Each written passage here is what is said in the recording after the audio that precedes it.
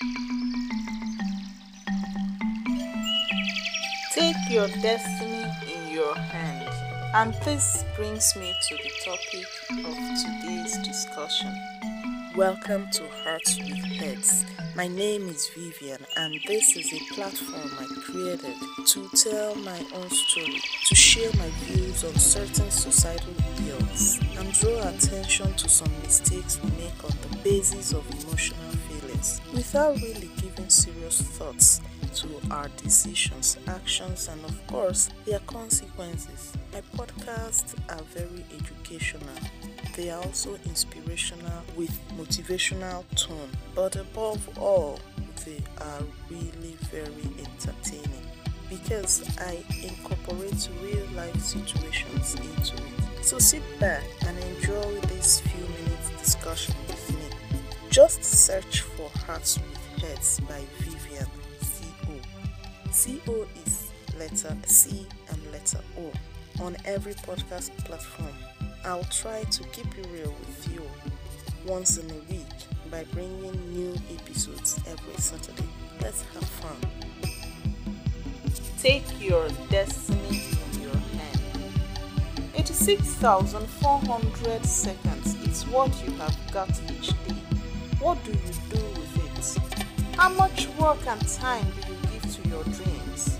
Too much breaks and vacations at the initial stage of your destiny in life will do you no good. It will draw you back instead of pushing you ahead. Champions don't take vacations. What are you taking breaks for when you have not worked? Vacations are for those who have worked and then deserve some rest. As a driver, do you trust yourself enough to drive your life? And this is the basic problem. When you have little or no driving skills and you are going to drive a truck, this explains why there are so many casualties along the road of life. Your life turns to whichever direction you turn it. To succeed, you need to be hungry. Hungry enough to work yourself to success.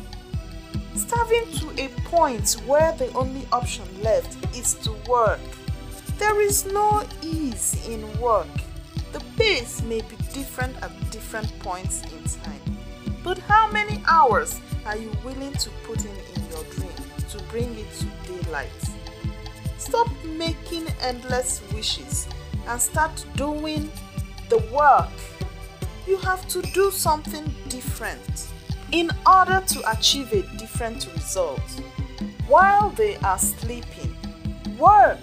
Hard work does not have friends. While they are taking breaks, push a little further. There is no elevator to success. You must have to take the stairs. And don't stop when you are tired. Stop when you are done. Stop waiting for breakthrough to come to you. Take it. This is what sets you apart from never-do-wells. So stop making excuses and start the project right now. Yes, this minute. Procrastination is a virus that has killed many dreams. Some are great sleepers and they sleep off their destinies. Of the 24 hours they are blessed with in a day, they spend 14 hours sleeping. They sleep for 10 hours in the night according to the doctor's prescription, and 4 hours nap in the afternoon. Yet their doctor is in the hospital running night shifts and having classes in the afternoons. The doctor is busy adding value to people's lives and making gains in return, while poverty is eating deep into the marrows of the great sleeper. What an irony! I have also met another set of people who can talk and gist about nothing important for a whole day. I am busy is not in their dialect. They are always ready for gist 247. They run commentaries for free, travel to other planets on their chair, talk down on other people's struggles and efforts, and know about everything happening in town and would want to drag you into arguments and gossips. Avoid this kind of people if you want to be productive. How much time do you dedicate to realizing your dreams? And what do you do with the rest of your time? Do not spend the whole evenings drinking away your destiny with friends who have already made it in life. You are the fool among them. Don't be a slave to your electronic gadgets.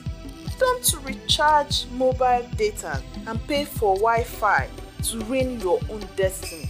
Control the use of your time and conduct your affairs diligently. The world produces illiterate graduates today because students are too distracted to study.